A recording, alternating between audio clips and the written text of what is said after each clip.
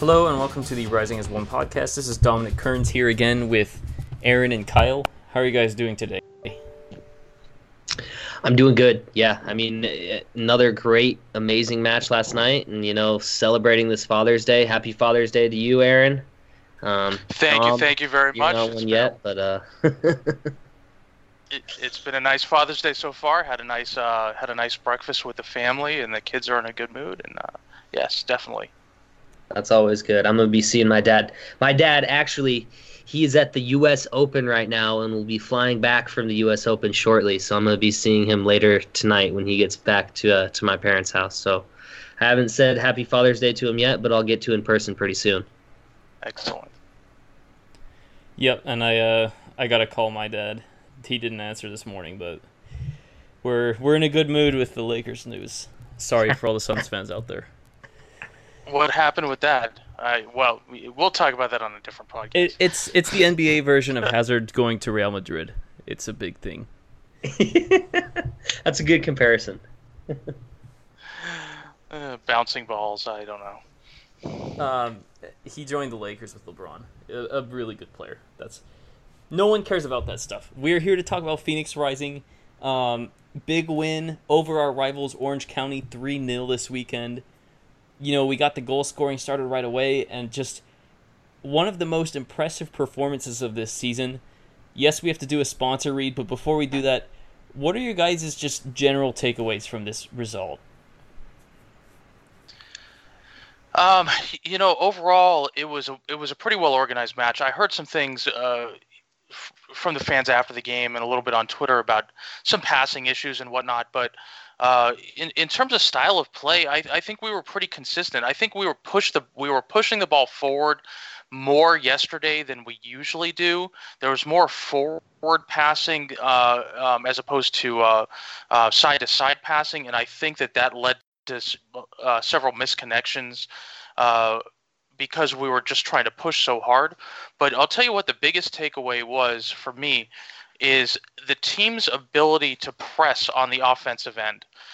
You had all three forwards in Calistri and John and Asante all really pressing the Orange County backline and causing a good degree of havoc. And to be honest with you, I was really impressed. I made a note about Calistri's pressing on about the 36th minute. I mean, the guy actually has a lot of speed. And he's got some really good defensive awareness up on that to be up on the top line there. So I'd say the biggest thing for me is the institution of our offensive press, putting pressure on the opposition backlines. Yeah, that's a great point, Aaron, because me and Dom actually saw that when we were in the match in the supporter section. I mean, there was a great press going on, and it was just giving Orange County no time to make any decisions, and it was something that was definitely noticed.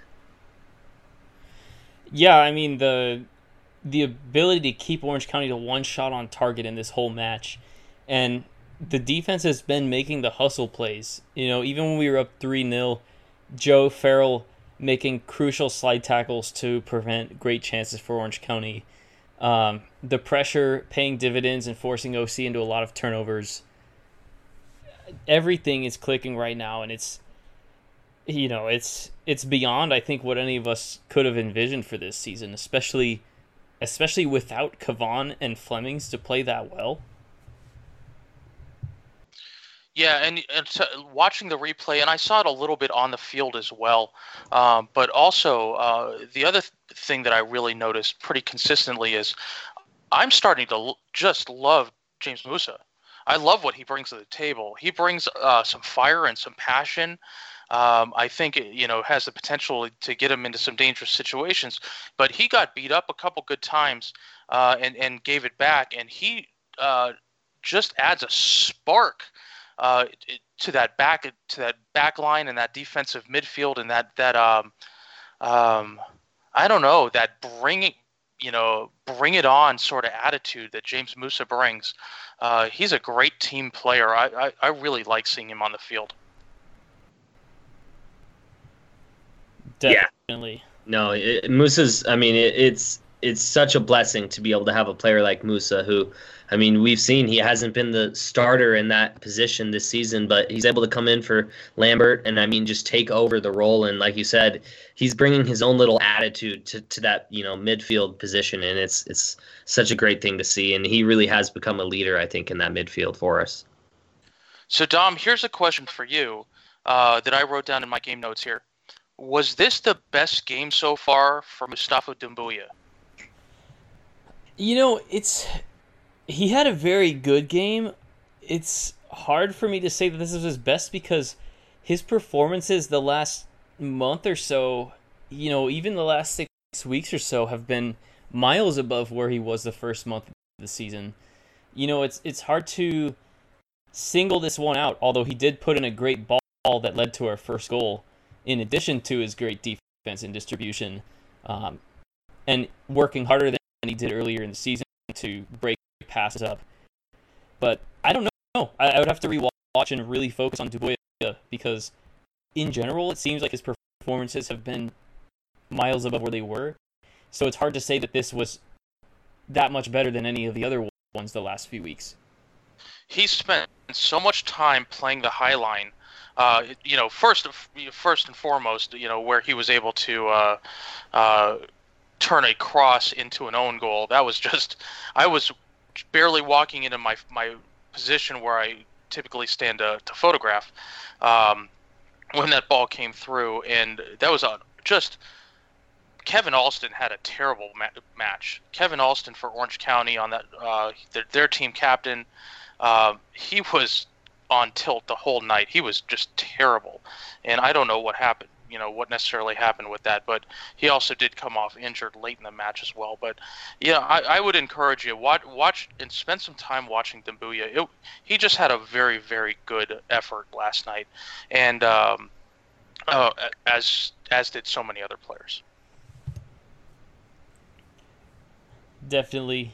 Well, I'll do a quick ad read and then we can dive right into this match because we got a lot to digest. As always, thank you to the Arizona Sports Complex located by the 17 and 101 freeways. My dogs are barking their appreciation because they have leagues, multiple sports for people of all ages. They also do birthday parties, corporate events. So go up there and let them know that the Rising as One podcast sent you and get a discount on annual membership. And now we get to dive into this 3-0 win.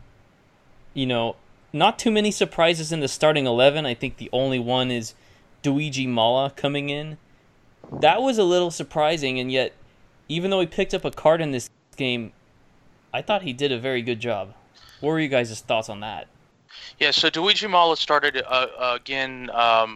Coach Shantz was asked about it in the post-game wrap-up, talking about why AJ Cochran is missing. He's still nursing some of that injury, but I think that Shantz is really getting higher on Mala and the effort that he's been bringing to the match. So we'll have to see if these two are going to end up being platooned on that back line. Yeah, I think it'll really just depend. I think this just does more confidence or gives more confidence to Rick Johnson that he has three center backs who can not only fight and win nearly any ball in the air or on the ground, but also distribute the ball. Mala has stepped it up absolutely with his past two performances, but I don't know. I think once Cochran's back, I think he probably does, see a return as the regular starter just because he's been dynamite. But it's great to have this. We talked about it. We were kind of concerned about defense earlier on this year. So now we have three center backs. It's a position that, we're not the deepest, but I think we still have enough depth there.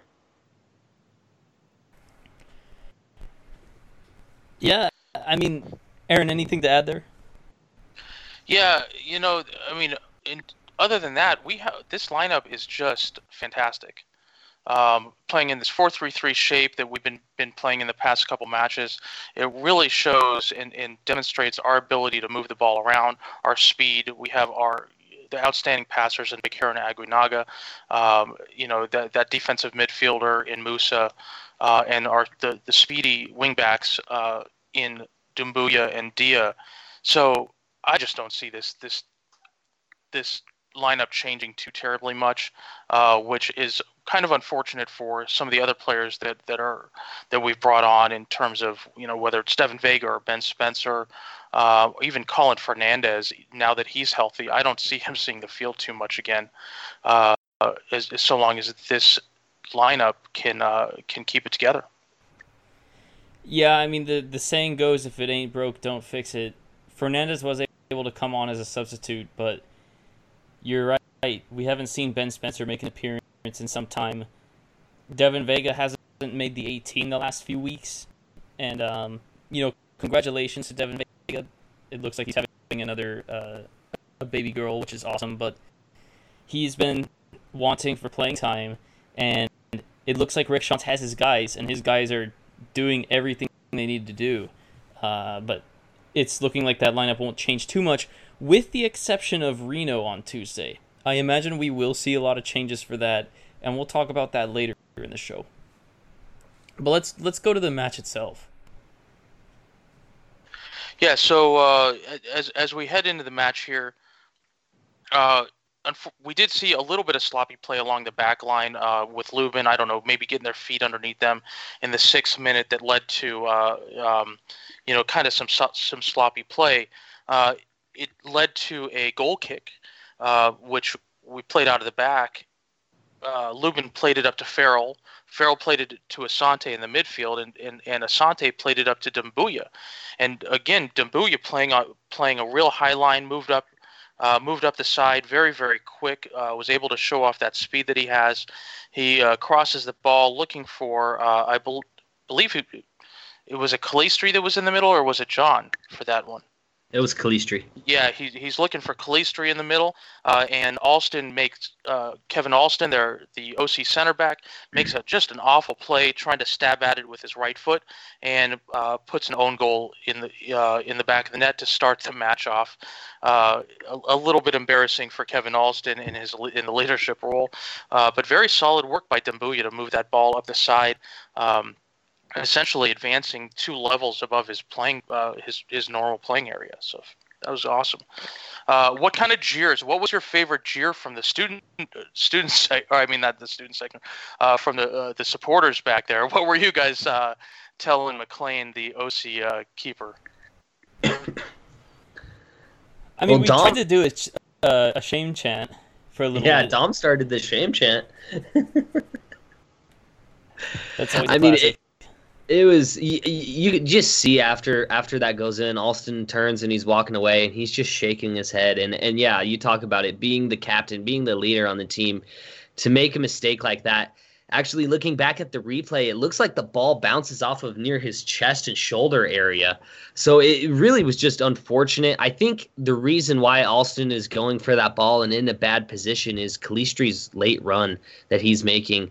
Alston, doesn't want to let that ball get across him and possibly fall to Calistri's feet or, anywhere, his head, whatever. So I think that Alston almost did too much in that situation. And yeah, it was unfortunate. And, the Phoenix fans, we just loved it at that point. 6 minutes in, up 1-0 against OC on an own goal. I think Dom even tweeted it. We signed Cincinnati OG player for this match, and it showed up huge.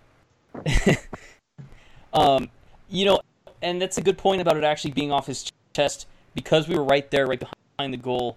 It's a great cross whipped in with a lot of pace, and I am absolutely certain that Alston was trying to chest the ball back to McLean. Problem is, McLean is guarding the far post because it might be going, to who was making the run on the far post for Phoenix on that play? Yeah, that was Calistri. John was going front post. Calistri went back post, yeah. Right, so Alston is just trying to chest the ball back to the keeper, but I think he directed it a little bit further to the side than he was expecting, and it was a bad idea from the get-go because the keeper was completely going the opposite direction. Excellent finish, as the Phoenix Rising Twitter account said. That's as big a burn as you'll ever see from Jose. That was amazing. And yeah, the perfect start. Well, it wasn't quite so perfect because a few minutes later in the 13th minute, Zach Lubin had to come up huge on a save after Joey Farrell gets burned. This featured also on the Phoenix Rising Twitter, might show up as a save of the week. Uh, Farrell gets burned. Lubin notices that Farrell's struggling, comes off his line, and puts his chest right where the ball goes, and is able to deflect the ball out there. Gave us a little bit of a start there. If that was a flick up and over him, that would have put the game at 1-1. But Lubin comes up huge there. That particular play features in another statistic that we were texting about a couple minutes ago. Orange County had one shot on target. That was it. The one shot. 13th minute. Rest of the game, no shots on target. So good on Lubin, great save. You guys have any thoughts on that? It was a great save because, I mean, from the supporter section, even though we were on the far end, it was a clearly great opportunity for OC. I mean, Farrell just got beat, and it was one-on-one with Lubin, and Lubin came up huge. And, yeah, I mean, you'd have to look. I mean, I think it should be up for save of the week. But, I mean, huge save because, as you said, ends up being their only shot of the match. So the fact that he makes that save, especially when it's only 1-0, if it gets to 1-1, that gives OC hope. So, I mean, essentially this save, clinched the match for us. So I think this was just, huge for us to be able to get this big save early on. Yeah, it changes the momentum of the match. It keeps us in control. And, if Orange County scores right there, now we're looking at a match we're battling back and forth. We're scraping tooth and nail. Maybe we're not feeling really confident in getting that second goal moments later. But Zach Lubin's been a rock for us, and he just comes up with those plays almost every week, whether it's him or Carl. I have so much faith in these goalies. I've never had more faith in Phoenix Rising's goalkeeping situation, and that includes the season when we had Carl and Josh Cohen battling it out. So, just incredible stuff, and a lot of cars are going to be really nice and shiny because of it. It was probably the best Father's Day present ever, because right after we're done recording the podcast, I'm off to Jackson's Car Wash to get my free car wash. Then I'm probably going to come back and get the van and get that one washed too. Thank you, Jackson's, for being a sponsor. Appreciate that. A couple minutes later, in the 18th minute, we see Solomon Asante take the ball from the right side at the 18-yard mark, kind of in the corner. He's able to push the ball, kind of threads the needle between two defenders toward Adam John. I had my camera at the ready, focused right on John as he was approaching the ball, ready for him to take a shot. Instead of taking a shot, he puts the ball off of a little bit of a backheel flick, leaves it for Calistri. Now, the interesting thing is you had Asante, John, and Calistri both on the right side over there, and Calistri is able to slide a nice right-footed shot toward the back post to give him his first goal in a Phoenix Rising uniform. What were you guys looking at from standing behind me a little bit higher? I mean, it was a good build-up and a nice layoff by Adam John. I think he doesn't get enough credit for these nice layoffs. I've seen a few of these this season, but McLean's got to make the save. I mean, it's a good shot. It's on target, and it's huge for Calistri because this is his first goal with Phoenix Rising, and that's going to give him a huge boost. Very important boost going into two tough away matches where he's going to be playing both most likely. And starting in at least one of those. So that's awesome. But McLean has to make this save. I mean, he's just got to get down and punch it away. I have all the confidence in the world that Lubin's not going to let that shot go in. Yeah, I'm with you, Dom. I mean, a great great, opportunity by Phoenix to create the opportunity. Adam John, I mean, just keeping the ball alive. His ability to hold up and just distribute the ball. Cheeky little back heel. And Kalistri, yeah, I mean, it is a good shot, but as you said, I mean, a keeper should be able to save that. It's a poor save or attempted save by McLean. But Kalistri, I mean, fortunate to get the goal, and I really think this is great for him. This, should build his confidence, and as you said, he's going to see a lot of minutes coming up. So hopefully, this is just the start, and we can start seeing consistency out of him. Yeah, and a little bit of confidence as well. That's Kalistri's it's only his second goal since June 9th of 2018. Since that stretch, he did score for St. Louis in September of 2018. But the guy can score, and we just need to get him rolling here. And it's often times when someone's in a drought, it's a finish like that gets you going, Or if it's basketball, it's the shooter that gets a lucky bounce to end that cold streak and get feeling confident again. You just put it on target, make the goalie make the save, and sometimes good things happen. And 2-0 after 17 minutes is about as good as it gets.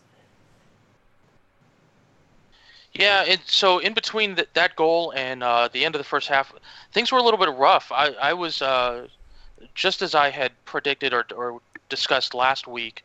Orange County's they are a tough team, whether you want to call them dirty or not. I'm not sure that they're dirty, but they're a physical team, and they're in the 19th minute, very physical with James Musa. He was up in the air, ends up getting rocked as he's coming down, catches an upper arm or elbow, spins around a little bit. In the 37th minute, the Orange County forward Vinicius has a yellow card for a very heavy challenge on Aguinaga. And the rest of the half, there really wasn't anything that I recall or that I've noted on my replay of note. Do you guys have any other notes for the first half?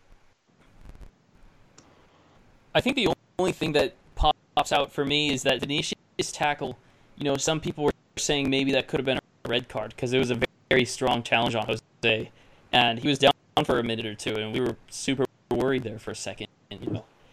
Thankfully, it was okay, and it probably would have been harsh to get a straight red there, but it's just classic Orange County. They're gonna go in super hard and try to get away with it. And yesterday they didn't get any red cards, so I guess mission accomplished. But at the end of the day, if you just get through an Orange County match and not sustain any new injuries, that's a win because they definitely go in and they earn their yellow cards. Well, and we gave it back. They did have 2 yellow cards in the first half. We responded. We had 2 yellow cards in the second half, with Mala earning 1 and Musa earning the other one. That Mala one was soft, though. On the replay, I got to tell you. So, and that's my next note. In the 50th minute, that was a different one. 50th minute. I have a note. Mala pushes the ball from the back line. OC misplays it. Oh, yeah, the 50th minute. Well, all right, we'll talk about Mala's yellow card in a minute. But everything did start with Mala on just an absolutely obscene Solomon Asante goal. I had my head down because the ball started in our defensive half. Mala plays the ball, pushes it forward, comes up high. This is another one of those cases, just like last week, where you're like, why are they pushing the ball forward high into traffic? But OC just totally misplayed that ball, and it falls at the feet of Solomon Asante, who's able to one-time it, put just a crazy amount of topspin on that, because that ball seemed to go up and come straight down on the other side of the goalkeeper Patrick McLean, falls in the back of the net, and here we have a ESPN top 10 pick from SportsCenter last night. Guys, did you even? I mean, it happened so quickly. Could you even? Were you even conscious that this was going on? Because the ball was in the back of the net. And I'm like, what the heck just happened?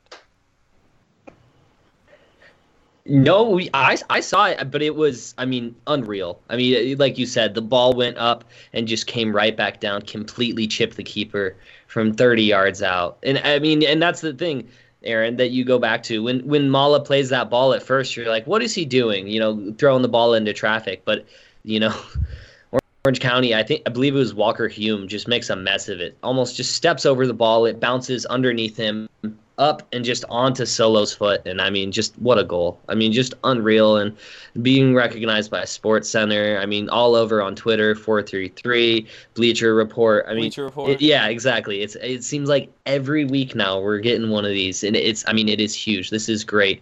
And I mean, it's just another amazing goal by Solomon Asante. So, you know, another game, another goal. Dominic, I mean, that's the something audacity that I would to do. even take this. Oh yeah. Because you can go back and look at it, and Solomon Asante is the quicker guy. He's the quickest guy on the pitch right there. I was expecting him to take a touch and split Hume and Contour, the two backs, and then, you know, get one-on-one with the goalie and try to score it from close range. But instead, he just has the audacity to chip, and when he takes that shot, this is not like the keeper is absolutely terribly out of position, like up at the edge of the box. You know, he's maybe like 9 yards out. He's not unreasonably he's out. like 8 or 9 yards exactly. And Asante just takes a crack at it anyways. And again, like, the keeper's reaction wasn't even terrible. He was already moving backwards. I'm going in super slow-mo right now. He was already back at the 6-yard box when the ball is like at the edge of the box. But Asante just put so much pace on this, and you're right, so much topspin too, because, you know, if you look at it in slow-mo, the keeper thinks, this is fine. And all of a sudden he's turning his shoulders like, oh my goodness, what is happening right now? And he doesn't even come close to it. It's several feet over his head, easily in the net. In the post-game presser, Asante was asked about it. He was asked, did you see the keeper out? He said, yeah, of course. Before I got the ball, I was looking at the keeper, and I didn't think of anything. I just decided to go for the goal. And I don't know how many players on this team could have made that goal. And I can tell you that if that would have happened with Didier Drogba, he would have tried that goal. He would have probably tried that as well, but that ball would have ended up in the parking lot, and it did several times during his tenure with Phoenix Rising. But what a banger! It was just fantastic for Asante. It was great to see. To be fair, Drogba came very close a few times on chances like that, but it close really... to the parking lot. Yeah, exactly. No, don't be ridiculous. I know. I'm just kidding. 2017 playoffs. You go back and watch that match. He almost scored one from midfield that would have won us the game in regulation. Super close. No, but what audacity! This is the Drogba mentality, though. Not a lot of guys would have the idea to even take that, and then to have that technique and bang it in.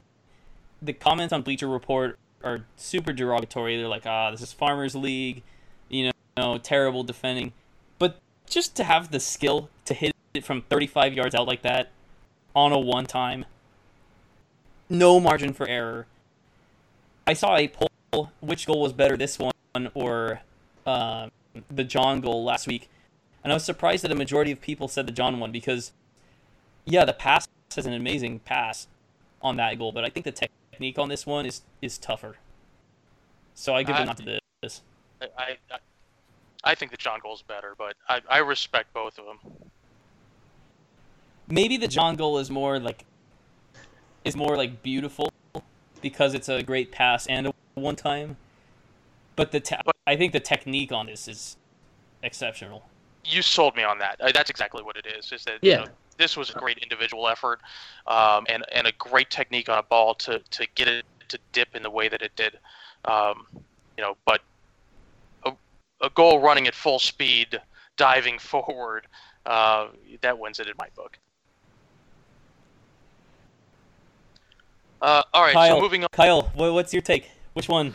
Break the tie. You gotta break the tie. You're right. I gotta go with the John goal for the same reasons as Aaron, just because it's the run of play. I mean, with this goal against OC, it's a mistake by the OC defender, and a hopeful ball by Mala. But I mean, it's still wonderful technique, balls of brass by Asante. But I mean, yeah, you got to go to that Musa John goal. I mean, that one's just a highlight reel one. I mean, both of these are highlight reel when you really look at it. But I think the other one, as we talked about, just a more beautiful goal from Musa to John.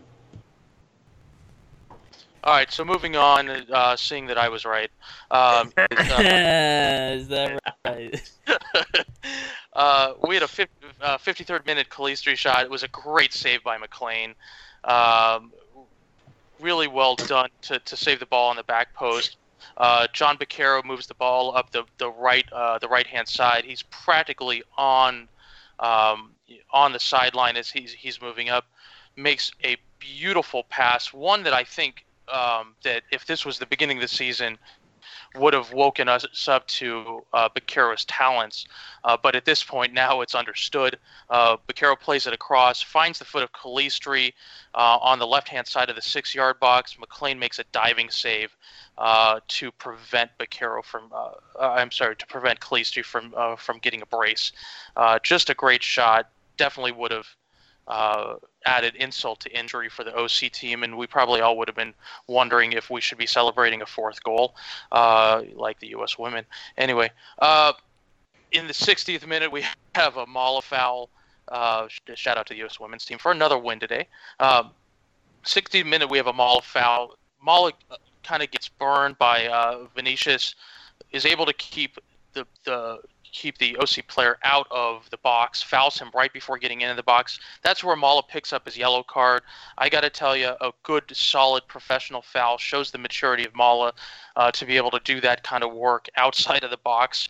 If this was last season, I'm wondering if he allows Vinicius in the box, and we would have ended up having a penalty, ruining our free car washes for the day. What are you guys' thoughts? I mean, I agree. I think that other times it is close, and possibly we do draw a penalty there, but just composed, and we're fortunate. And like you said, car washes for everyone, so can't complain. Yeah, I mean, I think the reason it was a yellow card is probably more with the spot that it happened than there actually being significant contact on Vinicius. But it's a professional foul, and we're up 3-0, and the defense just handled its business so well yesterday.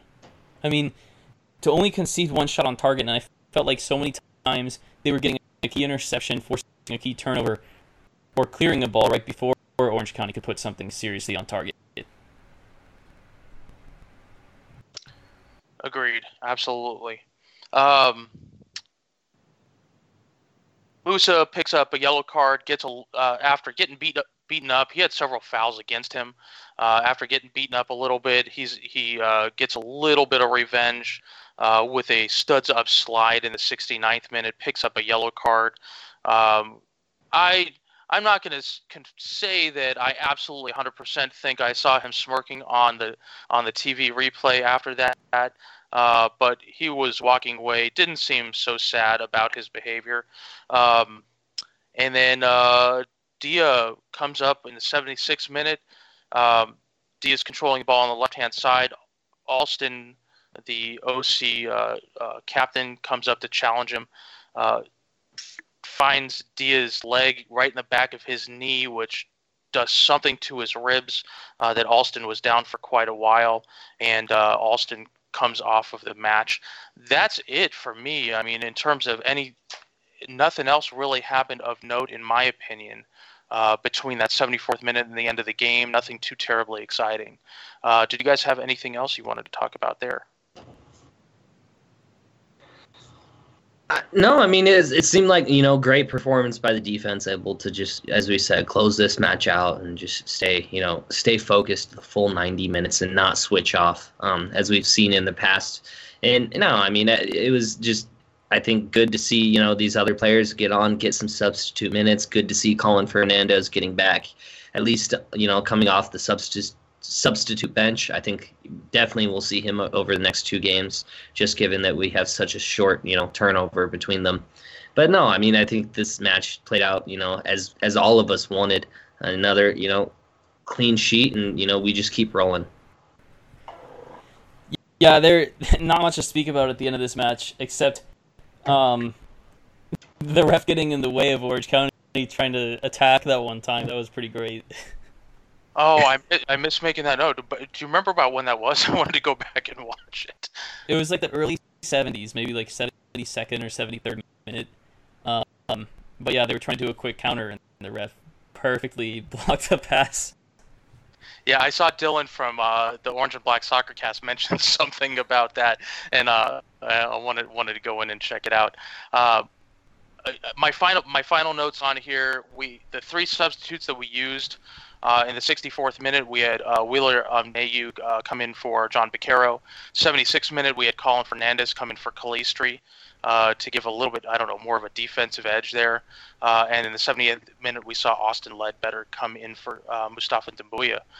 Ledbetter from Dembuya, that's an interesting choice because I don't really see Ledbetter as a speedy guy.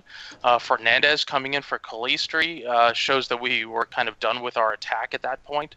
Or I don't know, maybe we should change shape even to a 4-4-2. We'll have to see if Joe Lowry sees that from in his Rising Tactics recap that'll be out tomorrow on firebirdsoccer.net. Bigger surprises to me is that Mala had a yellow. He didn't get subbed off. Musa had a yellow, didn't get subbed off. Adam John was coming into some disciplinary issues. He had to have a clean game this match. Otherwise, he was going to be facing a 1-game suspension. And none of those 3 guys got subbed off. Instead, we saw Fernandez, Wheeler Amneu, and Ledbetter. So that was a bit of a surprise to me. I don't know if you guys made note of that or not. Yeah, I was aware about John's situation, and I actually brought it up to Dom. Why not? At maybe the 65th minute, bring Ben Spencer on, because at that point, we're already up 3-0. Get Spencer some minutes, but I mean, Shantz must have told John he's got to be a good boy so he can keep playing, and he was. So I believe now that accumulation drops off, so he shouldn't be getting suspended for his next yellow. Yep, he's back down to 3 yellow cards, so that he can go and continue to foul once more. Perfect. You love to see it. So, any last thoughts? I feel like we covered this pretty well. We handled our business. We got up 2-0, and there didn't need to be much drama after that, We were just controlling the game. Only 7 shots for us, which is a pretty small number, but 58% possession and 4 shots on target to them only having 1. The 58% possession is amazing because when we used to play Orange County the last 2 years, that's the possession number they would put on us. We would never outpossess them. 464 passes to their 344. Really just with 81% passing accuracy. It is a tale of almost 2 different teams. This is a fantastic Rising team to watch. Oh, yeah, absolutely. And I mean, if we want to get statistical, the one that stood out to me, Dom mentioned the only 7 shots, but 4 of those on target, giving us 57% shooting accuracy, which is, for us, that's awesome. And you compare that to OC's 11 shots, 1 on target. So I think they were at a 9% shooting accuracy. So we definitely won in that category. Yeah, just cool, calm, controlling this match. I think that's all there is to say about it, unless you guys have anything else. No, let's move on. All right, so we got 2 big ones coming up this week, and the turnaround is going to be almost immediate. We play at Reno on Tuesday, June 18th. By the time you guys are listening to it, it might be hours before kickoff. So, make sure that you're listening to this right when it comes out. But yeah, this is a very short turnaround against a Reno team that's been playing well lately. They are up to, I believe they're up to top 5 in the West. Let me check the standings. They're in 4th. Yes, so they just had a big win over Los Dos at home, 4-2. and that did put them up at 4th place on 23 points. Always a tough team to beat in their own building. Always a consistent playoff team. And they're in very good form right now. They've it looks like they've won. I went back a little bit. They are 3-1-1 in their last 5. Yeah. Yeah, and they put a hurting on Sac Republic in Sacramento. An inconsistent team, which is, how they've been the last few years. They tend to be above average when all's said and done, but they definitely have their off nights where they are vulnerable, like when they drew at Tacoma or lost at San Antonio. The difference is they're usually pretty good at home, and that's where we're going to be playing them on a short week, no less. And I'm trying to figure out their home record this year, but they're 4-3-0 so far this year, and 2-2-3 away. Undefeated at home, right? Yeah, it looks that way. Let's see. Yep, they are undefeated at home this season. Reno is. Yeah, that sounds right. Yeah, I forget that this site that I use uses European formatting instead. Yeah, it's kind of.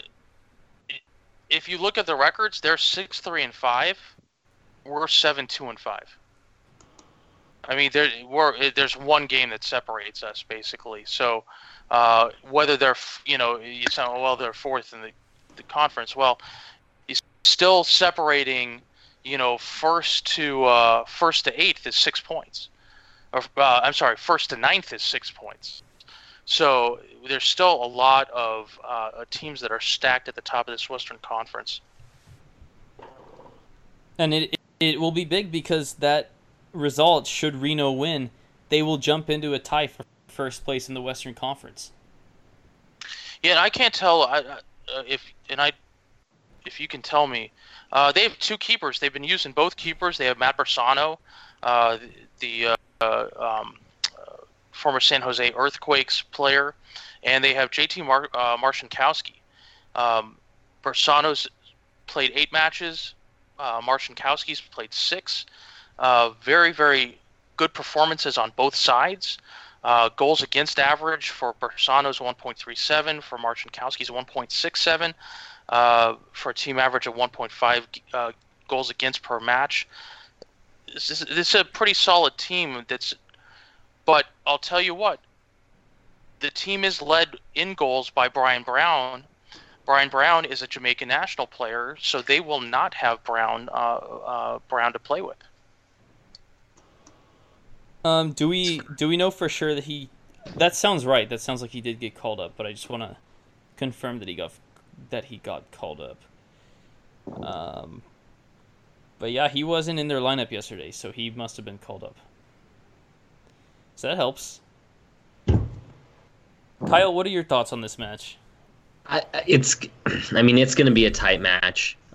Just looking back at Reno's previous results, they really have been really tight with their teams. In the losses that they've given up, they were all to, I think, solid opposition. Salt Lake earlier on in the season on April 6th, and then to a 1-0 loss to El Paso, and then they lose that 3-2 thriller to San Antonio late. So, they've given up matches, but I really think this is going to be a difficult match for Phoenix. We talked about it. They're very tough at home. Phoenix has been fortunate. They've gotten a win and a draw in Reno in the past, but this is going to be a tough match with just such a short turnaround. You think the guys probably have at least today off, and then they travel tomorrow for the match that's on Tuesday. So it's really going to be tough. There probably won't even be a training session in between, last night's match and this match. So it's going to be, these guys are going to have to step up. But I think, with Brian Brown being gone, Reno themselves, played last night. So they also have a short turnaround, don't have to travel. But this is going to be one of those critical matches that if we can get something out of it, even a draw, I think we have to be pleased with that result. They are facing kind of very similar circumstances to we are, given that they're missing such a key piece in Brian Brown. We're missing Junior Flemings. We're also missing Kevon Lambert, but Brown is their team leader in goals and assists. So all eyes really will be on the American Corey Herzog on their team, who is second in goals and assists for them, as well as Raul Mendiola, Seth Cassipel, to see if those players can step up in the same way that Joey Calistri stepped up for Phoenix Rising. And I think it's worth mentioning too that Herzog's form has been better lately. He put in a great goal against San Antonio. He scored yesterday. He scored in the 4-0 over Vegas. So he's been in good form lately. And Reno has also scored 10 goals in their last 3 matches. They've scored 2 or more goals in 5 of their last 7 matches in all competitions. So this is going to be the stiffest test that our defense has faced in some time. All right, so that leads to the big question is a draw enough? Is it, or should I say, is a draw the best case scenario? I wouldn't say best case. Best case is the wrong. Of course, a win is best case, but yeah. Are we going to be satisfied with less than a win? I mean, it really depends on how the match plays out. If Reno scores first and we're able to come back and get a goal and level it out and it ends 1-1, I mean, you have to say that's satisfying enough. But if Phoenix is up and we concede, late or just make some dumb mistake and give up a goal, then I mean, I think we would all feel hard done that we had 3 points on the road to an opponent like Reno and let them slip. But I mean, ultimately, when you're looking at the bigger picture, if we're able to get 1 point out of this match, I think that's still enough. But I mean, it's really going to depend on how the goals come. I'm totally fine with 1 point from this match. You look at this match and you look at OKC on Saturday. I think OKC is the more winnable match. I think this is the match where we see some rotation. I think we see guys like Wheeler Omino get a start. We'll probably see, maybe we see Ledbetter get a start. Probably see Carl get a start. As much rotation as is possible. I would imagine Colin Fernandez gets a start. So, but the key is going to be holding their offense down, because I don't think we're going to have the horses to score more than 1 or 2 goals at the max in this game. If we're going to win, I think it's possible for us to win, but it would have to be a really scrappy game like last year in Reno, where Asante buried a penalty kick right at the end in just a really dry, scrappy game where it was just both teams were kind of thrown off and we got a good break at the end. I would be totally okay with a draw, though. Yeah, I think I'm right there with you.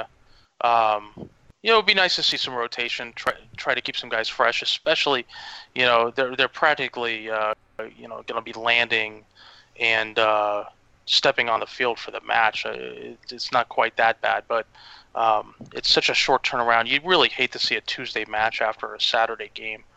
I don't understand what the logic behind this, what the scheduling gods are on that. But it is what it is. Maybe it's something baseball related, but yeah, I would have to say they probably have something else going on in the stadium in the next day or two after. So maybe the baseball starts on Thursday and they need to get the soccer done on Tuesday or something. But in any case, that's why we have a soccer-specific stadium.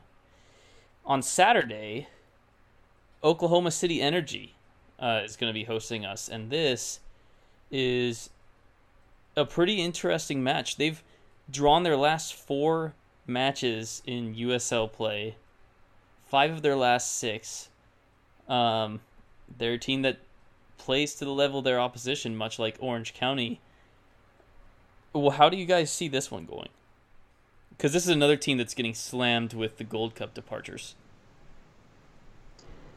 Yeah, this one is almost even trickier for me, as you mentioned, just with their amount of draws lately, and three straight 1-1 draws as well. So I mean, it looks like their defense, there's maybe one opportunity to be had, but it doesn't seem like they've given up much. But I mean, for me, it really depends on the lineups that we see. Who plays in Reno, and then who's able to start versus OKC. I think if we're able to have a lineup similar to who we had play last night, I mean, I'd say we have to be favored. But OKC also, it's been one of those things that they have kind of a different surface to play on than what Phoenix is going to be used to. I believe they still play at a high school, so it's going to be different for a lot of these Phoenix Rising players from what we've seen recently. But I think ultimately that Phoenix should have no problem beating OKC just on sheer form. Yeah, I have not seen too terribly much of OKC. Always had a respect for their program. Of course, this is the team of Phoenix, favorite to hate, Cody Lorendi, the keeper we love to hate, but after the match we think he's a decent guy. But that's no okay. love lost with Mike DeFont. No love lost with yes, Mike DeFont. This is going to be an interesting meet up with him to see what our backline is, our former backline player there. But yeah, you're right. I mean, they got Deshaun Brown and Gordon, who I don't know if Deshaun Brown was called up, but I believe Owen Gordon was. They're the leading scorer for OKC Energy is the Jamaican Deshaun Brown. The second place scorer is Owen Gordon of Jamaica as well. I believe that he's going to be at the Gold Cup. Followed by that, it's a big fall off in scoring. Cordell Cato and Rafael Garcia. The assist leader is Gordon as well. So if they're missing Gordon for Gold Cup, they're missing their second leading scorer and the guy who creates their goals, who has 6 assists. So it's going to be again, another one of those situations where at least we're playing teams that are dealing with missing players in the same way that we are, and they happen to be teammates on the same team, on the same national team. Yeah, and I'm looking at the roster right now. It looks like Owen Gordon is going to be on their roster. So that yeah, he played last night. I was kind of surprised he did play last night, but he will be out. Because he is on their roster. Yeah, he's a really solid forward. I mean, really enjoy watching him when I do because he's got a lot of speed. He's very, very, very happy we're not going to be having to deal with him. For sure. So what are you guys' predictions for these matches? Let's hear them both. Reno, I think 1-1 would be a fair result. I mean, we all said a draw, so I think 1-1 would be reasonable. For this OKC match, I mean, I would think with Gordon gone, I want to say 3-1. But I mean, like I said, it really depends on these lineups. If we have a lineup similar to last night, I have to think we're able to get some goals going. But I would say 3-1, even 2-1 maybe against OKC. But I still think we get at least 2 goals. Maybe we concede 1. But, I mean, with how defense has been playing, we might be able to keep it tight. I'm going to be an optimist on the Reno one. And, I think it's... 2 weeks ago, I would have probably said we lose this. But I think we will get a draw here. This is probably the match that ends our scoreless streak, but I think 1-1 is the right result. I think Carl's going to make a couple huge saves to keep it at 1-1. He'll help us secure that result with a absolutely awesome performance. And then OKC is just struggling to score goals. They are really, really struggling to score goals, even against teams that are not the class of USL. So... they had a home draw 0-0 against LA Galaxy. They beat Colorado Springs 1-0. You know, Monarchs, they only score 1 against, and Monarchs has been a leaky defense. I like our chances to get I'll say 2-0 in OKC. I think we can shut them out. And Okay. they're a stingy defense. I could see it being 1-0 even, but we find a way to break them down, and they just can't score very much. So I'm going to put the Reno match at 2-2. I think we score too early, and they come back. I think we may have an issue a little bit with the altitude up there. For the OKC match, I think this is. As I'm looking at their game log against teams with offensive power, they do give up goals. 4-1 to Sacramento, 3-3 to Reno. I think we're winning this match 3-1. all right, let's. I could see it. I mean, I think for us to score 3 against OKC, we would need to get at least 1 or 2 goals off of things not in the run-up play, like set piece or a penalty kick or an own goal.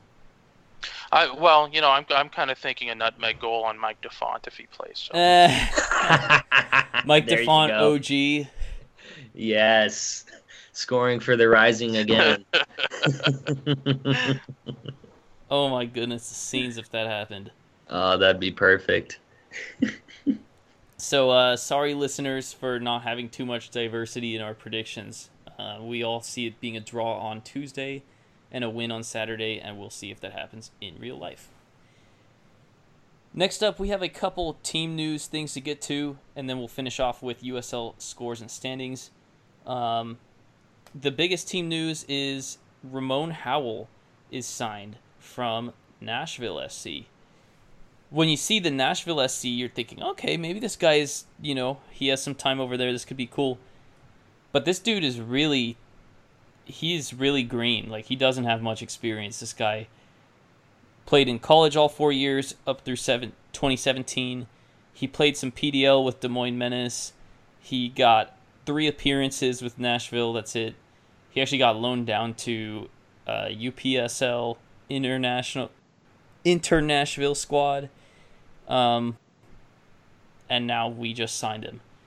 I wonder if he gets a start on Tuesday, but I think this is just a depth signing until Kavan comes back. See, I was wondering if he would be starting Tuesday prior to last night. But the fact that he doesn't even, he's on the bench last night, but he doesn't come on as a sub, kind of makes me think that he won't, see the field Tuesday. But, maybe Rick Schantz was just waiting to give him, that opportunity in that match. I guess we'll have to see. But as you said, I mean, very green. When we signed him, after looking him up, you're almost like, who? Because he really has nothing on him. But, maybe there's some potential there. We'll have to wait and see. It's surprising that he didn't even get subbed on in last night's match when we're up 3-0. If there was a low-pressure situation to bring him on, that would be the situation. Yeah, and that was my thought. He is a midfielder. So, I know that, Fernandez came on for him, but I would have almost brought on Hal for Calistri, and just given him 15, 20 minutes and seeing what he could do. Yeah, guys, but let's bring this back to Mike DeFont. How do you do that to a guy? We kind of have some good jokes about the DeFont situation, but the reality is, I don't think the team did right by him, and I think if you put Howell on and you leave Spencer on the bench, or you leave Nayu on the bench or something like that, that's not good for team chemistry to give a guy minutes who just barely showed up. So this, to me, is a depth signing. Just like you said, he's got 2 appearances. He's played 17 minutes at any reasonable professional style level. I think this is a guy who warms a seat and this is the third. He's the third goalie, for NHL, right?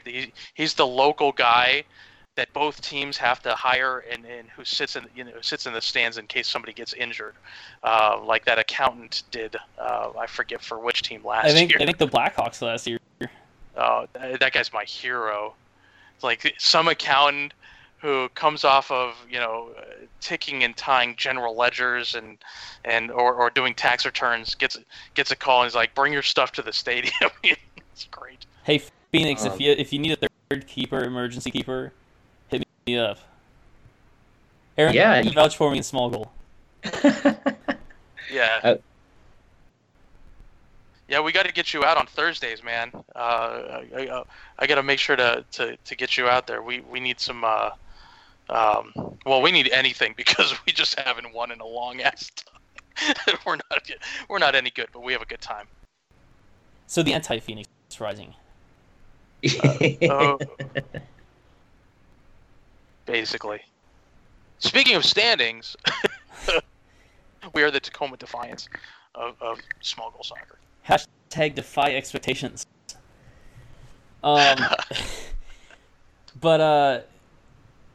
yeah, I mean, cool depth signing, I guess, with Ramon Howell. The other big thing is the Adam John opening goal last week ended up getting USL Goal of the Week, despite a spirited effort from everyone in the Luton United front office, voting 70 million times. Eventually, sanity came back to the world, and Phoenix Rising wins this Goal of the Week. And that's absolutely deserved because it was pretty clearly the best of those choices. I don't know what was going on with that Luton choice from Griffin Yao. I mean, it was a decent goal, but it wasn't even the second best of those options. Yeah. I mean, it just shows, internet bots can take over. But thankfully, we didn't let them win. Don't let the darkness overtake the light. And another thing, so we had the Junior Flemings. Junior Flemings made USL Team of the Week, and Asante got honorable mention. Which, I mean, that's so arbitrary because Asante, all he does is score a goal and 2 assists, and he's getting honorable mention. I mean, that's when you say, man, people just take him for granted. But Flemings with a brace got Team of the Week, and really you could have put any one of our guys in there for at least honorable mention. Amazing. Shame on the USL for robbing Zach Lubin of a nomination for that save at the end of the game against RGV, or against Tulsa, excuse me. That was a beautiful save. Probably the best save in USL that week. So, I mean, to not even be nominated is ridiculous. But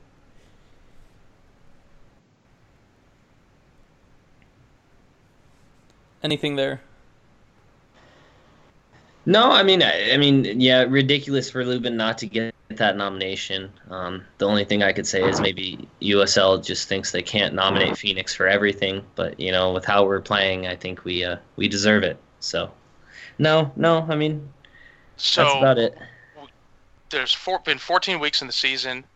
Phoenix Rising players have been featured in player honors for 10 of the 14 weeks. So we're doing pretty well. My bigger surprise on Team of the Week, which was not because he didn't deserve it, but Week 12, Jose Aguinaga ends up in the Team of the Week for his 2 assist performance. He totally deserved it, but this league tends to reward goals over assists in major ways. So I don't know. Maybe that's why Asante didn't make the final Team of the Week. You don't love to see it, but I mean, there have been so many guys for Phoenix Rising playing their hearts out lately. It's you can't have half the whole thing be Phoenix Rising guys, or else all the Eastern Conference fans will complain about it. So, but I think good to see some of our guys getting the recognition they deserve.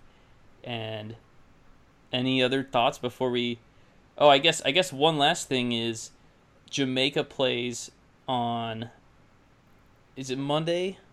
I think they play. Yeah, I think they play on Monday. So you guys might already have seen this match by the time you are hearing this episode, but they play on Monday at 6:30, and I'm actually going to look up their whole Gold Cup schedule because Kevon Lambert will probably feature in multiple matches, and maybe Flemings comes on as a substitute. So you definitely. I mean, the game tomorrow will be over with by the time anybody hears this. That's Jamaica Honduras. On Friday at 4 p.m., Jamaica plays El Salvador, and on Tuesday the 25th at 5 p.m., Jamaica plays Curacao. And all these matches should be on FS1 or Unimas. So there are options whether you want to watch it on cable or network TV. This looks like a fun group, but that's a whole other discussion. Honduras, El Salvador, Curacao, Jamaica, probably the best balanced group in the Gold Cup. So definitely go give those matches a watch, and hopefully Lambert and Flemings do some cool stuff.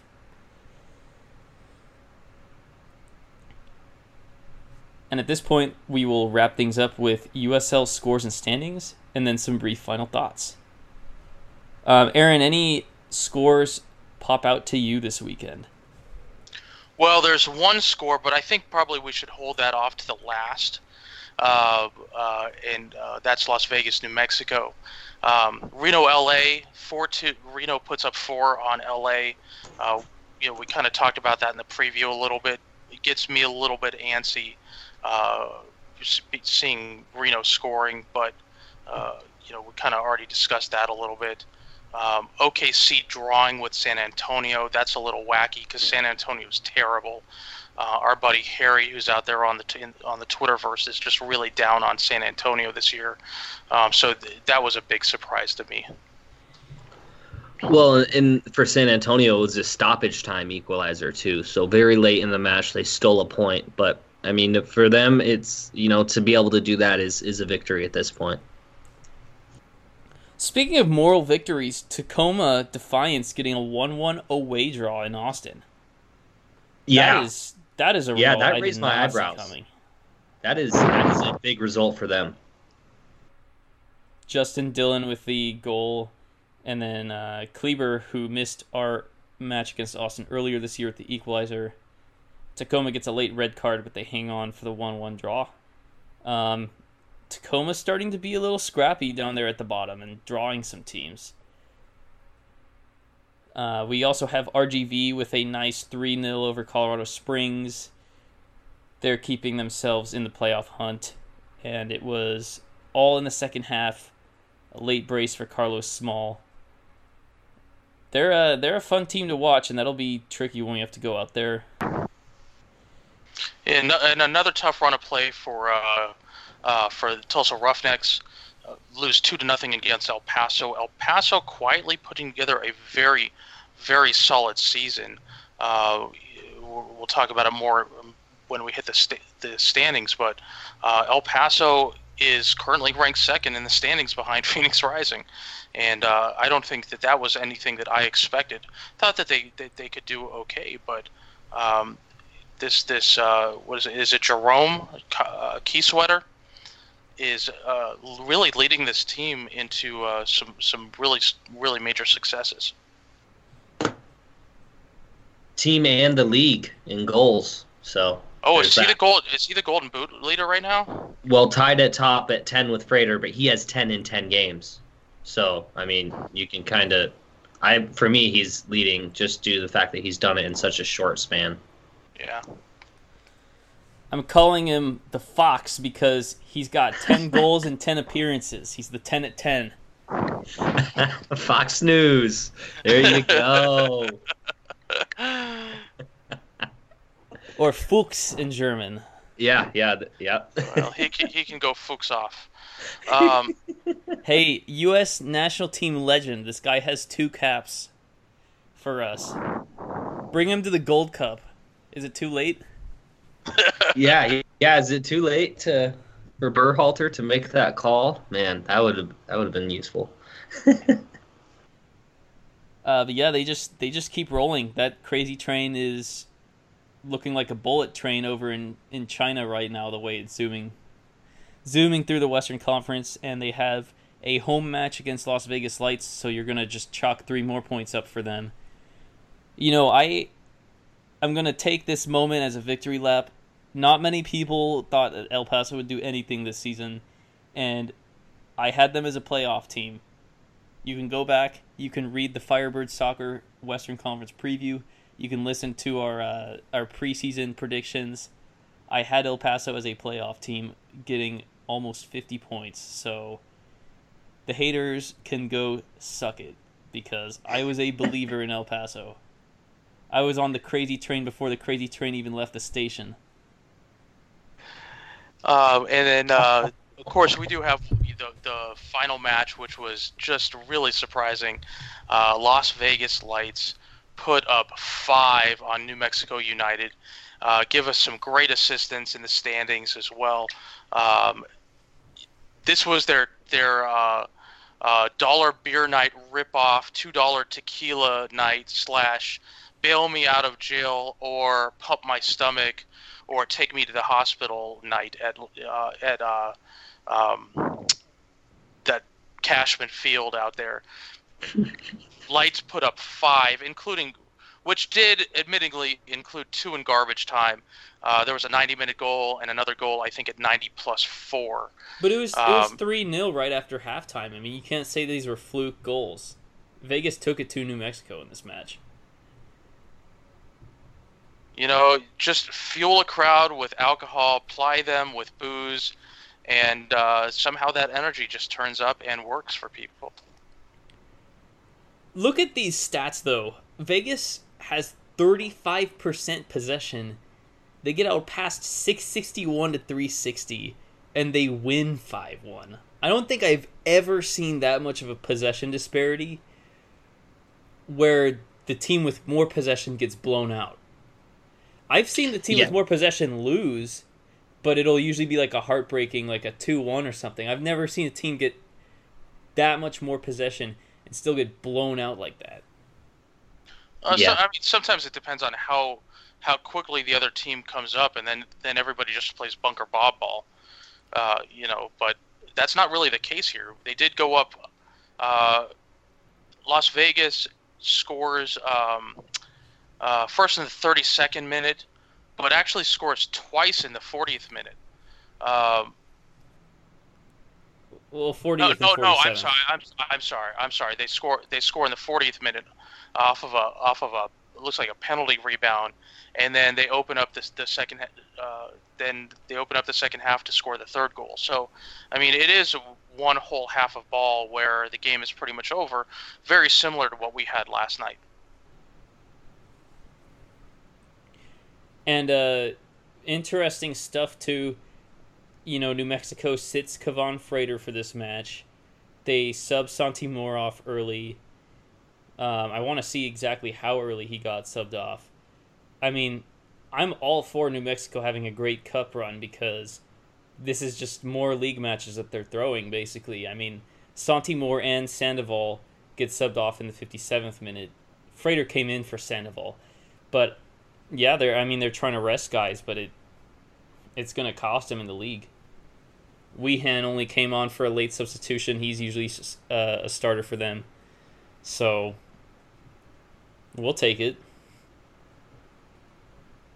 Yeah, there was no doubt, they were tired and just worn out from that midweek Open Cup match. And like you said, I mean, they got another one coming up against Dallas. Quick turnaround, and yeah, we'll take it. I mean, they're dropping points right now, and for us, we're able to capitalize that and get up to first. So, I mean, it's exactly the result that, as a Phoenix fan, we needed. And that I don't want to diminish their U.S. Open Cup, because what they've done in the Open Cup is one of the best Open Cup runs by a Western Conference team. Probably the best Open Cup run by a USL Western Conference team since I started following the USL, which was only in 2017. So take that with a grain of salt, but they've beaten 3 of the 4 professional Four Corner region teams, all on the road. And they are the last team in the Four Corners region left in US Open Cup. I mean, and all of their wins, they've had a comeback goal in the last 15 minutes. 2 of them, they've had a comeback goal in the last 5 minutes. And they go on the road to beat an MLS team, which I don't think any USL teams have done since 2017. I don't believe so. I don't believe that any USL teams have won on the road. No, and it's been, I mean, it's been very impressive. And as you talked about, they've showed nothing but heart throughout this entire Open Cup run. And I mean, I'm not only rooting for New Mexico from a Phoenix perspective, but also, as you said, just from a USL Division Two perspective, in that we're able to go up to the MLS level and make noise. I mean, it's great to see, and I think it just speaks about the level of play of this league. It's elevated so much from where it's been in the past. Yeah, it was a fun match to watch. I even let Eli stay up late to watch penalty kicks. He was actually upstairs in bed when I went to penalties, and I woke him up and made him come down to watch. So yeah, you want to see that kind of a thing.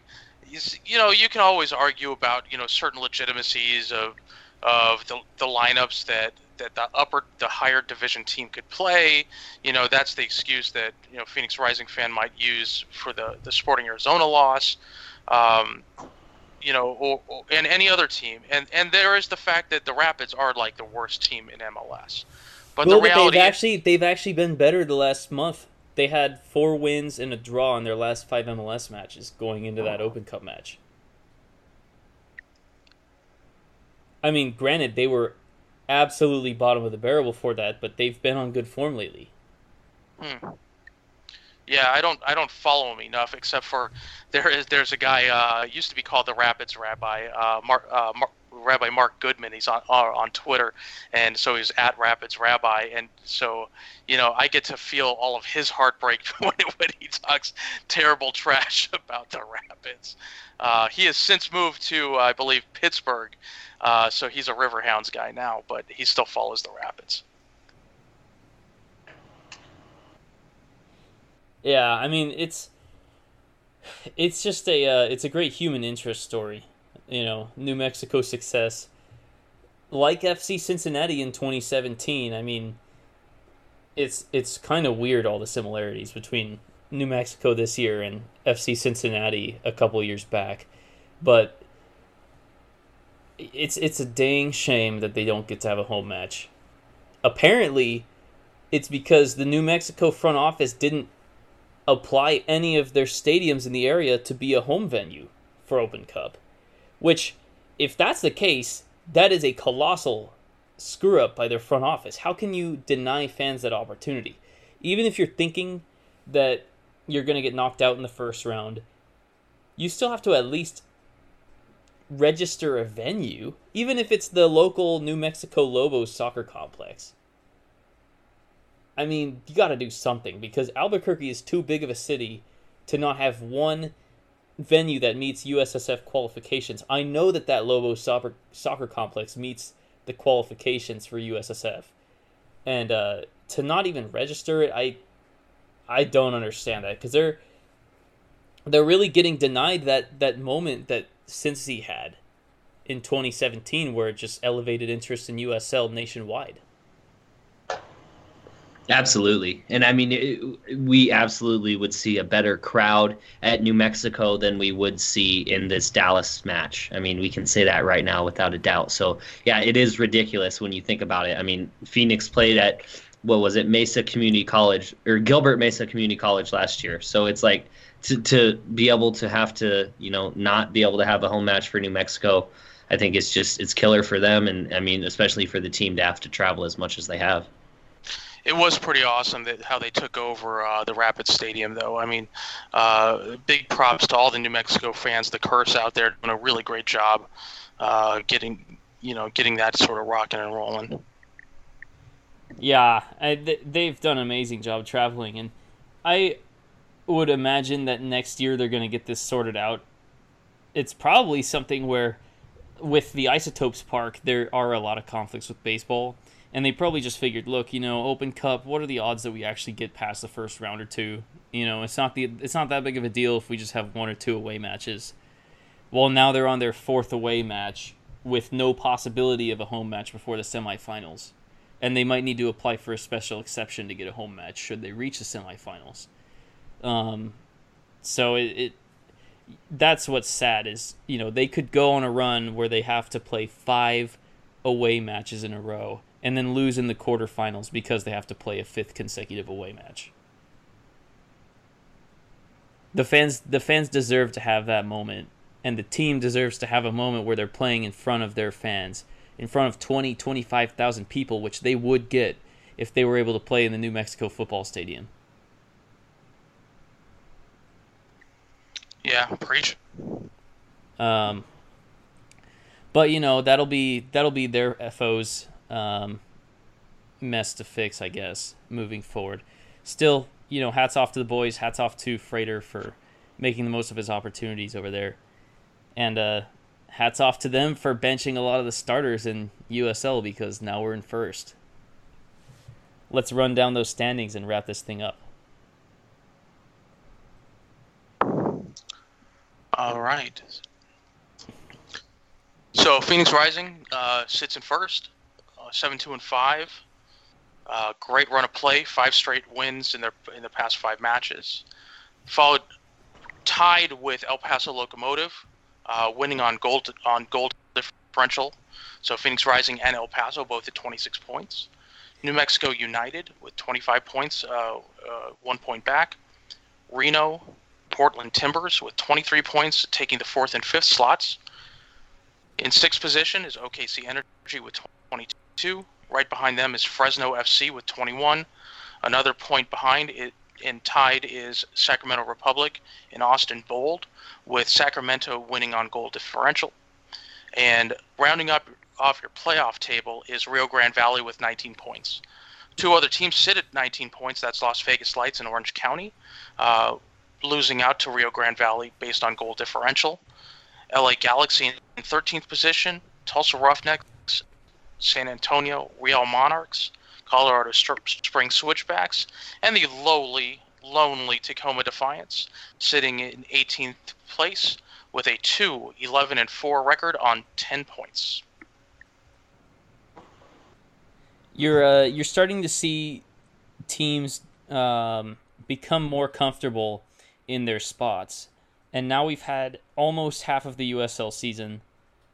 For New Mexico, they're at 16 matches already, so they're really right there on half the season. But teams are getting more comfortable in their spots. You're starting to see a top class in the Western Conference emerge, and it's looking like the top 5 are cut above the rest. Phoenix, El Paso, New Mexico, Reno, and Timbers too, who has only played 13 matches, so they'll have a chance to move up. Everyone else below them, maybe Fresno can pick up some points, get up into that top tier. Maybe Sacramento can do that, but right now they're not there. OKC has pretty consistently shown that they're mediocre. They might drop into that bottom tier, outside the top 6, or they might stay in that 6th spot, just grinding out wins over bad teams. And then you have the group that's going to be fighting for those last couple playoff spots. And there are a couple teams in that group I would not have expected. You look at OC, Vegas Lights, San Antonio, and then on the other end of the spectrum, RGV, Austin Bold, and Los Dos are part of this chase too. So there's going to be a huge dogfight for those last spots. And really, other than Colorado Springs and Tacoma, everyone has at least some chance in the West of getting one of those final 2 or 3 playoff spots. You can't really make excuses for some of the teams that are down there in that 11, 12 range, like Orange County. They are who they are. They're going to be a mediocre team. They're going to be scraping to make the playoffs. Yeah. No, it's a great point, and I mean, you absolutely, you could say that the Las Vegas, Rio Grande, Orange County, I think for me, those 3 especially are going to be right there. But I mean, there is still plenty of opportunity for a team like San Antonio or Tulsa to turn things around and be able to get up near the playoff conversation. Definitely looking forward to seeing some more separation in these standings, though. I mean, it's really going to be a hell of a run. it's also interesting with this sort of the home and home scheduling that we have. Is we're done with our divisional rival Orange County. Like, we're not even halfway through this season, and we won't see them again until next year unless we see them in the playoffs. So it's very interesting, sort of the way that the schedule works out for us. Good riddance, man. Yeah. I can honestly say I'm glad. Like we talked about, I mean, they're just always a physical team and just annoying. And to not have to, play them again until possibly playoffs, good riddance. I'm with you there. And to win our podcast bet, 42 on aggregate. Yes. That's beautiful. So we're going to be debt collecting Orange County Soccer Cast. We'll have to work out some terms there if you guys are, too embarrassed to give us a too worried that your guys' fans' ears are going to start bleeding the way Vinicius was internally bleeding every time he dove last night. Hey, Dylan, just want to let you know I really enjoyed hanging out with you last night. Yeah. I mean, no, they're good people. Some of them, I assume, are good people, but but a debt's a debt, and we're coming for that pod. So, yeah, I mean, it's crazy that they're down there, but a lot of season left, and a fun week ahead. And any final thoughts for you guys? Yeah, I mean, it is going to be a fun week. I mean, it's it's going to be a difficult run of 2 matches, but we get to have 2 matches in 6 days, and that doesn't come often, so we need to enjoy them. Yeah, it's going to be a bit of a rough week here. 2 matches. There's going to be some extra doses of blood pressure medicine going into my cereal each morning. Honestly, that's cool though, because the way that we're playing, to get to see this team twice in a week is such a treat. I mean, we're just blowing the doors off teams. That's now 12 goals unanswered in the league. So that, I mean, just a crazy accomplishment that these guys have had, and the way that they're playing, it's the best that Phoenix Rising fans have ever seen this team play, even with Drogba in the lineup. So, yeah, we're really looking forward to that, and I don't know, it's just it's insane how good of a mood I'm in every time Phoenix is playing. So I think that does it for this week. We will be back next week to recap 2 matches, and then to take a little break because we're going to have a bye week after this doubleheader coming up. I misspoke. There's going to be a home match on the 29th against Timbers 2. Then we get that bye week. So, lots of Rising football to come, and you guys know where to turn for all the information. Rising is One podcast. Thanks for listening, guys. The Rising is One podcast is sponsored by the Arizona Sports Complex, home of the North Phoenix Soccer League, Summer Futsal, Box Lacrosse League, and Summer High School Advanced League. Please visit the Arizona Sports Complex and tell them the Rising is One podcast sent you. This episode is brought to you by Roughneck Scarves and Golden Goal Press. Thanks to our sponsor, Golden Goal Press, the best choice for you to get custom shirts, hats, mugs, and other items, just yourself and your organization. Check out their amazing products at a fraction of the price from other places at goldengoalpress.com. Also, thanks to Roughneck Scarves, official scarf supplier to MLS, USL, and US Soccer. Get custom scarves for your group or team at roughneckscarves.com.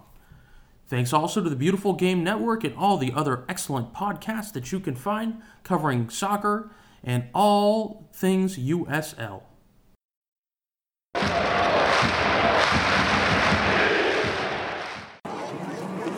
This is Dominic here with a very special guest. Introduce yourself. Hi, this is Phil from across the pitch. How are you guys doing tonight? We're doing awesome. As we're recording right now, it's 2-0 to the good guys at halftime. What are your thoughts on this game so far? Well, it makes it a little bit easier when the opponent scores for you, but it's been complete domination by the Phoenix Rising. This has been one of their better halves. Even without Junior Flemings in the lineup, Joey Calistri has come in and scored a goal, so that it's really showed the depth of the roster here so far. And it's been especially impressive for Phoenix this season considering we lost a key contributor up top. Didn't you do an interview with Chris Cortez? Yeah, we just talked to Chris. It was about a week and a half ago that we talked to him, and that interview came out on Monday. He has gone over to the Thai League, where he's currently playing for Ayutthaya United. He's with them on loan right now until June 30th. After that, he's looking at either going back to the club that he's signed with, which is Chonburi FC of the Thai League, but he's actually looking at trying to get out of his contract in Thailand and possibly either move to Egypt, Saudi Arabia, Korea, or even possibly come back and finish out the season in the USL. But he's a guy that's really looking to make a name for himself overseas right now. Wow, and I mean, that's huge news. What was another tidbit from that interview that people need to know about? Well, I mean, with Chris, I think the biggest thing is that he is a guy that's fully committed to his career in football, where he's a guy where he's making his decisions in life based on what's best for his football career. He's talked about how, there's a lot of other guys that maybe have families and things like that. That he's just fully focused on his football career and what he could do to advance that. The other really interesting thing that he told us was just about the Thai League in general, is the amount of respect that the players have for one another, and that he really appreciates the way that the teams respect each other, and even the supporters, where the supporters will even congratulate the visiting team when they go on and off of the field, and it's just such a level of respect that you don't see in very many other countries. And that was one of the most interesting things that Chris told us about. Huh. So you guys have this at Across the Pitch, right? Yeah, acrossthepitch.com is our website. You can find us on Facebook, Across the Pitch, at Across Pitch on Twitter, or we're on also on Spotify, iTunes. Just search Across the Pitch.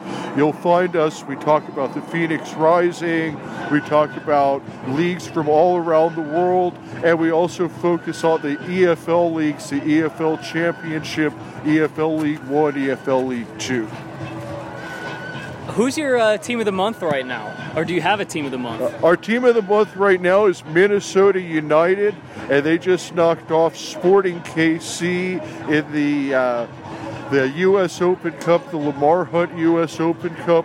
Their next game in that competition is coming up against Houston Dynamo, who is actually the team that knocked them out last year. Sporting KC had knocked them out the year before, so they have a chance to get revenge 2 rounds in a row. Up the Loons, and hello to Callum Williams, our friend over at the Minnesota United announcer. That's awesome. So you guys get some great interviews recently with Minnesota United. In past months, a lot of people over in England. What's one interview that people need to listen to, just off the top of your head? An interview that really sticks out to me is the interview that we did with Brett Ormerod, who is the former striker for Blackpool, Accrington Stanley, Southampton, a number of teams over in England. He actually played at all 4 levels, all the way up through the Premier League. But what really stuck out about that interview was just the way that he was so candid in his answers, and really especially when talking about things like the situation with Owen Oyston, the Blackpool owner, who has since finally been kicked out, and he just really gave some candid answers, and that was an incredible interview with a guy who once again played at all 4 levels and also scored a winning goal for Blackpool that got them to the Premier League from the Championship. Wow, I am definitely going to check that out. I recommend all our listeners check that out. And one last question since we got you here. Do you think Phoenix Rising is going to win the West this year? You know, the thing that impresses me the most is over their last 4 games before tonight, they had outscored their opponent 16-3. They have a plus 13 goal difference over the past 4 games. Add in 2 more tonight, they're plus 15 over their past 4.5 games now. 11 straight goals. New Mexico United, they can certainly score the ball, but they're not stopping anybody. They're only mid-pack in terms of goals allowed. So I think that in terms of the team that's the best on offense and on defense in the Western Conference, it's without a doubt the Phoenix Rising. That's what we love to hear. Thank you so much for your time, Phil. Well, thank you. Thank you for having me on. And also just wanted to give a quick shout out to my co-hosts Aaron Ayers and Matt Robards. Beautiful stuff. Listen to them on Spotify and all the other podcasting apps. Have a good one.